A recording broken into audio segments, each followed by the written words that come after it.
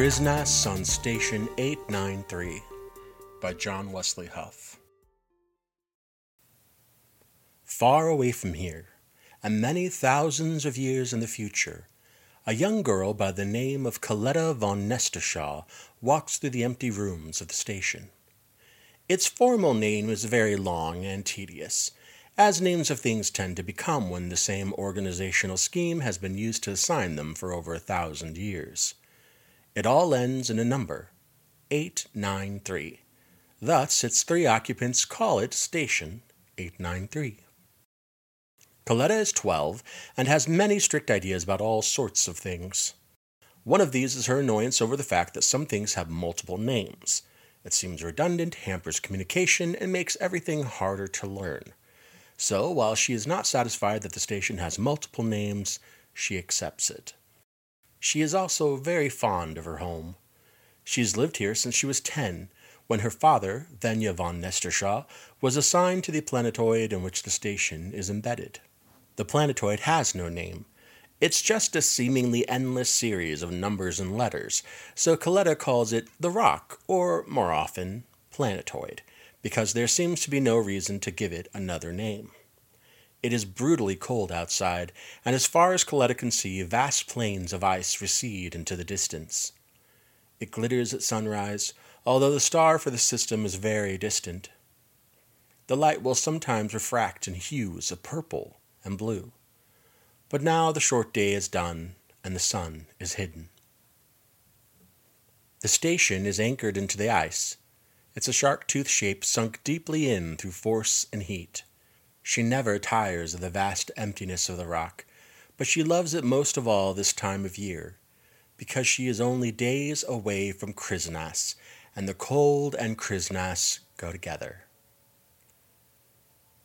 "It is time to sup, Coletta," says Nan, the ovoid comfort drone who has raised her since she was very little, after her mother expired. "Very well, Nan," Coletta sighs, stopping the game of leap-scotch she was playing in the game room and bowing her head slightly. A smooth tube slides out of a recessed panel in Nan's side and attaches itself to the center port in Coletta's nexum, a cluster of natural ports that all humans have evolved. A puree of fiber and nutrient-rich suspension shoots through the tube, past the center port's tasting ring, and directly into Coletta's system. Coletta smiles appreciatively. What was that? I liked it very much," Coletta said. Nan chirped, pleased with herself. "It is a special mix I've been thinking up. It's called Rain in the Woods. If you like it, I can add it to the regular rotation," Nan said. "Yes, please.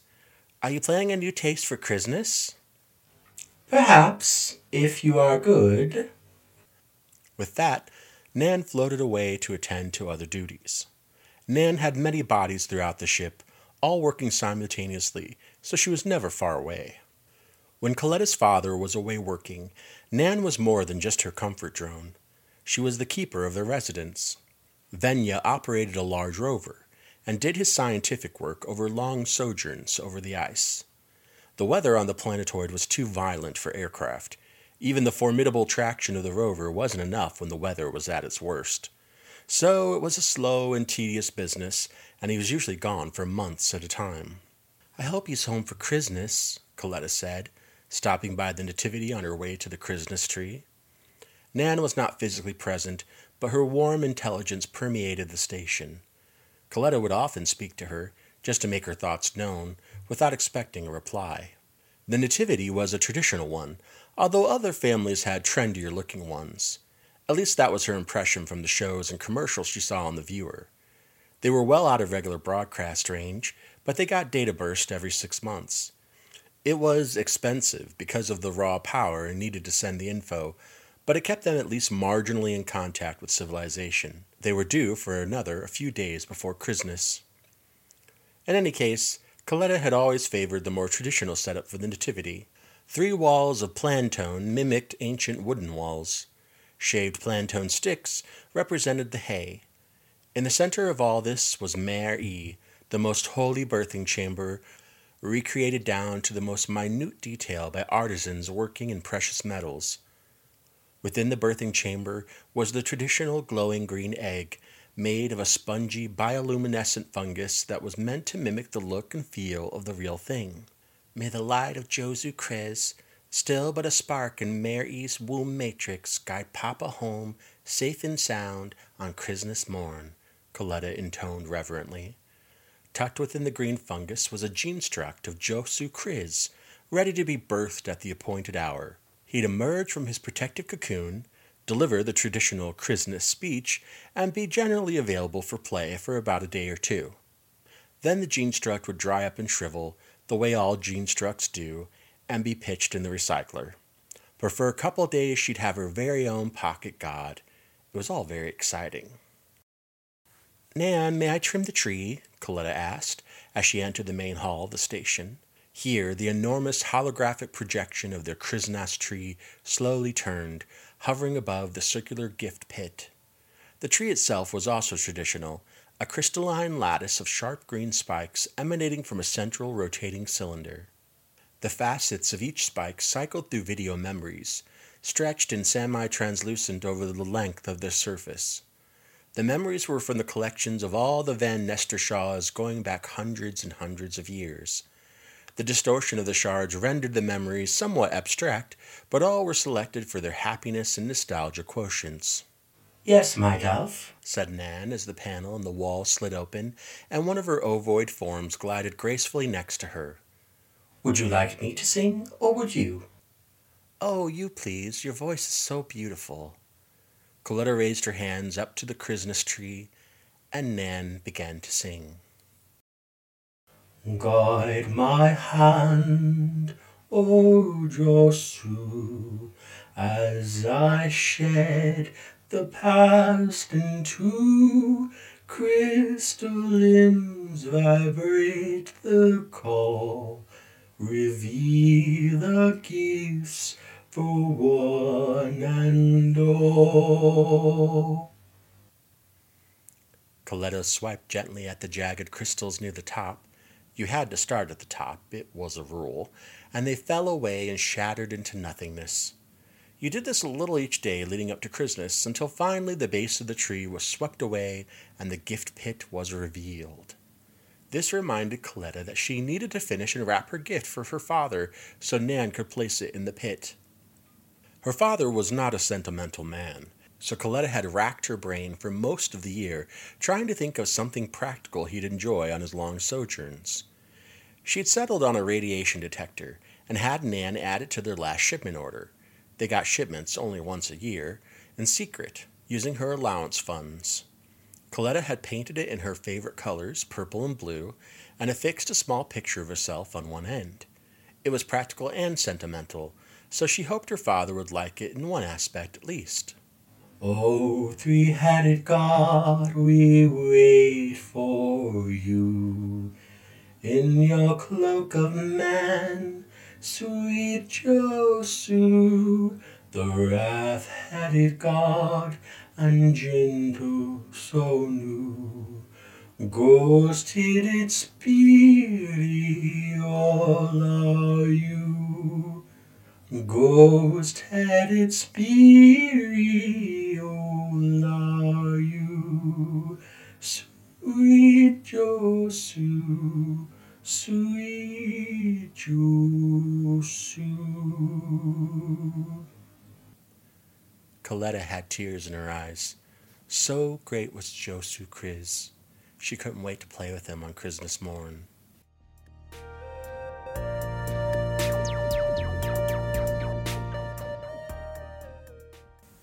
Weeks passed, and Christmas grew closer and closer, and the tree was nearly half gone. "No word from Father yet?" Coletta asked Nan. It was long past her bedtime, but Nan had allowed her to stay up later as a treat. "No, my dove, not yet, but the storms have been terrible lately," she replied. Coletta knew this, of course, because beyond the constant weather map that was projected in the communications room, she also could hear the winter storm battering the walls of the station. Months could go by without hearing from her father, especially when he was on the far side of the planetoid as he was now. The thought that he was on the sunny side of the planetoid made her happy somehow as she stared out at the dark, blizzard-obscured night. Although she had hoped he was headed back to her, she wanted to give him a hug. It was like hugging a stone at times, but it gave her comfort when he was near, especially if her loneliness had been severe. Then the entrance bell chimed. This was impossible, of course, but it still sounded. Was that the outside entrance? Coletta asked expectantly. I'm sure it's just some sort of malfunction. Your father isn't due. Well, if he's going to be able to make it back, he's not due for at least another week, Nan said. Coletta felt like Nan was acting very odd. The entrance bell chimed again. Coletta ran to the nearest screen and turned on the entrance camera. There was a man hunched over, with black, cracked skin, wearing a ragged, blood-red hooded cloak. His eyes burned like cinders. Coletta was delighted and ran for the entrance. Now, Coletta, hold on one... Nan said, as even her hover engines weren't fast enough to keep up with the girl. Instead, another of her bodies activated near the entrance. Hello, mysterious stranger, Coletta said into the microphone once she reached the entrance. Hello, little girl. It is I, Cinderclad, come to reward the good little children and mercilessly punish the bad. Which are you, little girl? Said the man, who was clearly her father in disguise. Nan and he had conspired to surprise her, although apparently he was earlier than expected. You're supposed to know. Coletta crossed her arms and acted unimpressed. Where is your great data cloud that collects all children's thoughts and deeds? Oh, good point, said Cinderclad, as he touched one finger to the cracked black skin of his temple. Smoke hissed out between the cracks. Ah, yes, here's the data. I have the decision on you. Now let me in before my cinders completely cool. Coletta giggled and let Cinderclad in. You must be the comfort drone, eh? Cinderclad asked Nan. Yes, oh great Cinderclad, I am, Nan said, a little stiffly. Coletta Dove, run to the refinery and get a nutrient suspension for Mr. Claude here. We don't want to break with tradition. Coletta nodded and ran away excitedly. She'd helped Nan brew the suspension. It tasted like ginger surprises, and she knew her father would love it. As she ran away, she heard Nan whisper to her father. Even though Nan's voice was low, she still heard her. You're awfully early, sir, Nan said. Am I? Cinderclad asked. Huh. The conversation was over by the time Coletta returned with the vial of ginger surprises, wrapped in a festive mauve paper. She handed it to Cinderclad with a quick curtsy. This looks wonderful, Cinderclad said, raising the vial up to his mouth. No, Cinderclad, Coletta squealed in delight at her father's silliness. Not in your mouth. The man seemed genuinely chagrined, and her father's acting made Coletta even happier than she had been. Sometimes her father could feel as distant as this system's son, even when he was at home. He got wrapped up in his work, and his job wasn't easy, so it made Coletta happy when he went through some extra effort for her. It was rare and always welcome. Well, where, do I put it? Asked Cinderclad. In your nexum, of course, Coletta said. Cinderclad stared at her blankly. Her father was really leaning into this performance. Perhaps I can do it for you, sir. I mean, Mr. Claude, Nan said. She took the vial from Cinderclad and hovered behind Coletta's father, who continued to keep up the charade of confusion. Nan froze and hovered in place. What's wrong, Nan? Coletta asked. Nan didn't respond, but Coletta heard the gentle whir of a panel opening behind her. Another of Nan's bodies was at her side. Then another one came, speeding down the corridor from the main hall. Is something wrong?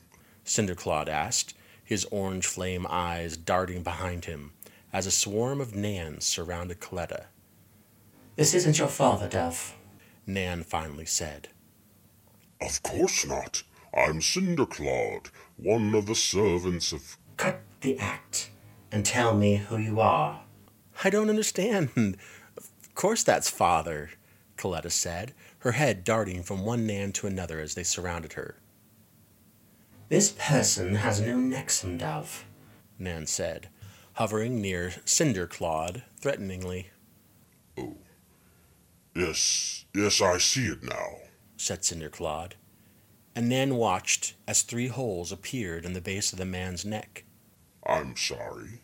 You're not my father, asked Colette. The man kneeled, and the Cinderclad disguise melted away from his skin and seemed to evaporate, leaving behind her father, or what looked like her father. I'm not Coletta, but I could be, said the man. Enough! You will reveal your identity, and then you will be detained until the proper authorities can be contacted, Nan said. You will not get anywhere near the girl. You've got this all wrong, said the man. With these words, the likeness of Venya von Nestershaw melted away too. In his place appeared a man who looked like he was made of ice, except when Coletta looked closer, she could see that under the frosted, crystalline exterior were vague suggestions of organs.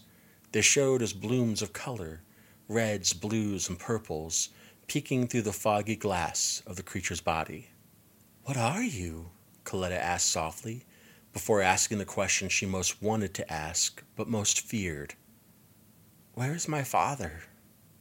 I have no name but the one you gave me, the creature said, kneeling so that it was eye to eye with Coletta. The Nanbots hovered nervously around the girl. It is apparently very long, so you call me Planetoid, which is as fine a name as any. You're the Planetoid? Sort of. I suppose I'm not that different from your protector here. One mind, many forms. When you first came here, a literal thorn in my side, I was very annoyed. But over time I have come to care for you, Coletta. And your father. He liked to poke me and bore holes in me, but I suppose I liked the attention. We will assume that's true, Nan said, hovering lower so that she was between Planetoid and Coletta. But the girl asked you another question. Where is her father? At this point, Planetoid's rudimentary crystalline face frowned. I am sorry. And sorrier to be the one to deliver the news. His rover broke down and he could not contact you. He tried to get back, but he was so far away. I showed myself. I wanted to help him, protect him, on his journey home. But I scared him. He ran and fell off a sheer ice cliff. I could not save him. Nan let out a small, electronic squeak. Coletta, for her part, stood very still. Where is he now? Coletta asked. The Planetoid looked towards the main entrance. I froze him in ice. You have many wondrous machines. I didn't know if you might have something. If he was kept very cold, if there was a chance. We have a dock box, but it would depend on the extent of the injuries, Nan said carefully, the main hexagonal light in her body pulsating yellow, which it always did when Nan was deep in thought. But there is a chance. If we could use the dock box while keeping him in stasis until he can get proper medical treatment. It will take many months before a ship can come retrieve us. I will contact the corporation. I can regulate his temperature below my surface, said the Planetoid. He closed his eyes for a moment. There. I have pulled his form into myself. I can keep him at whatever temperature you need. I will grab the dock box. Can you pull me below too? I would like to stay near him and monitor him, Nan said. The Planetoid nodded. Nan was gone for only moments before she returned with the suitcase-sized dock box. Nan did not say goodbye to Coletta, of course, because she was still all around her and had many more bodies, but she did turn back briefly and look at the young girl. Coletta was so still and so silent. Nan cycled through 1,000 different possible grief counseling options before deciding that she should give Coletta a little time alone to process. She floated out to the planetoid, blasts of cold air and snow gusting in, and then the door shut. "She'll be safe, don't worry," Planetoid said. Coletta nodded and then turned away. She walked, a little mechanically, to the main hall. She sat on the long gray couch near the Christmas tree. The planetoid, not knowing what to do with himself now, sat on the couch too, some distance away from her. "Is there anything I can do?" it asked. Why did you pretend to be him? "Your kind seem to hold some day cycles in more regard than others. I rushed down to your father as he... Well, I was with him for a few moments. I'm very good at reading thoughts. They sort of blast out toward me, to be honest.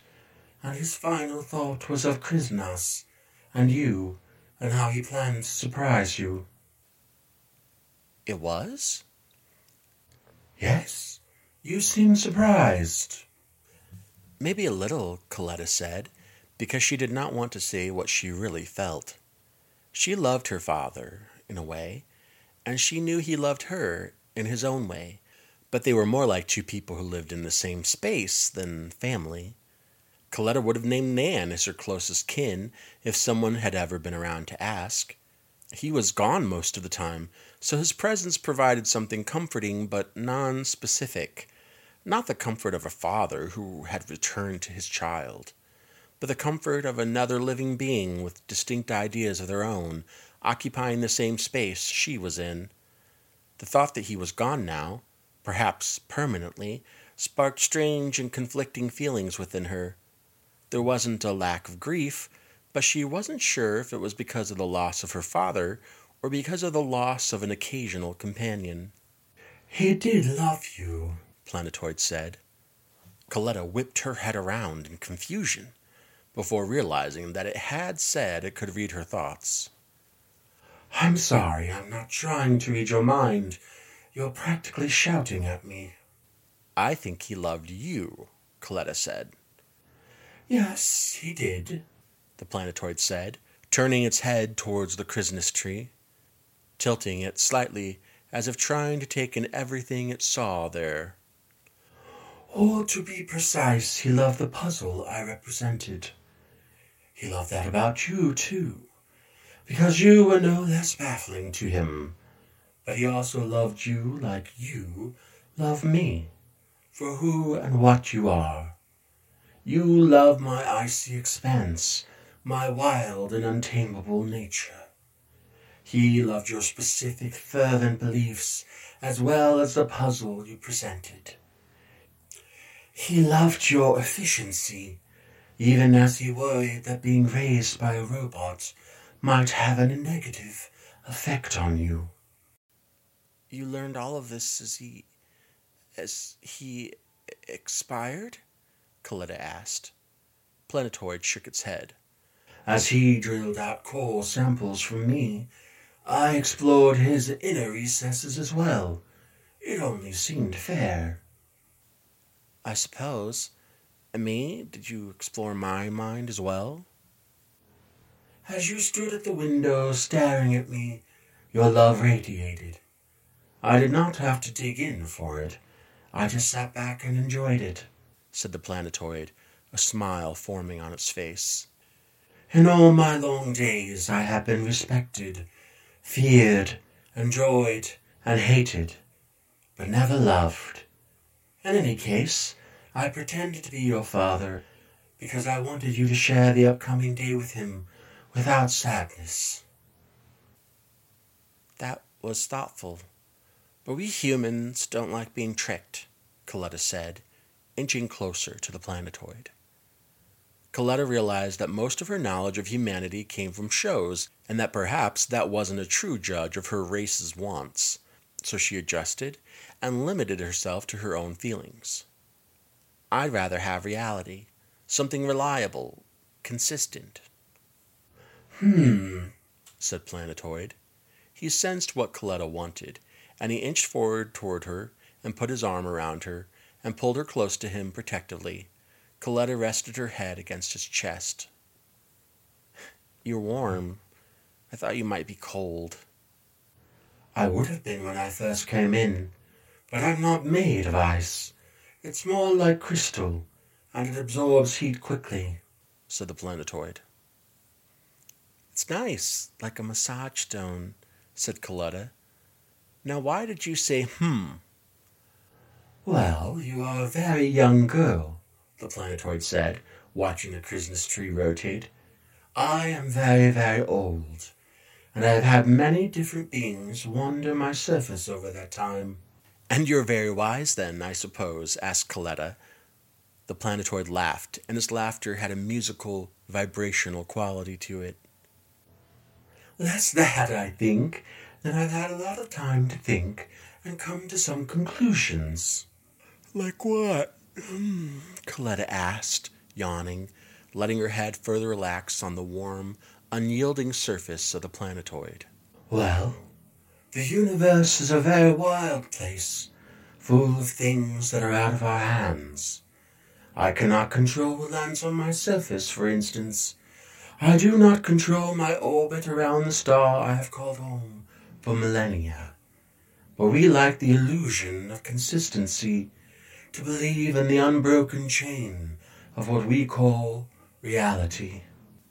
I don't understand," Coletta said sleepily.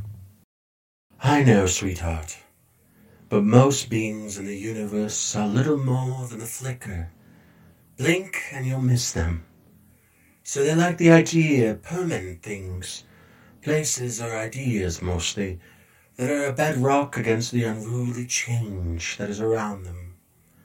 But when you've lived as long as I have, you know that most of those things are flickers too.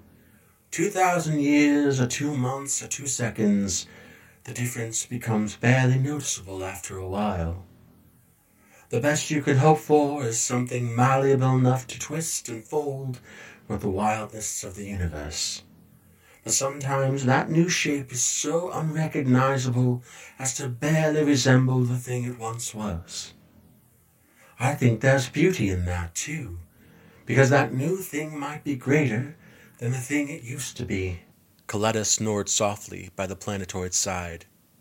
It scooped her up in its arms and carried her to bed.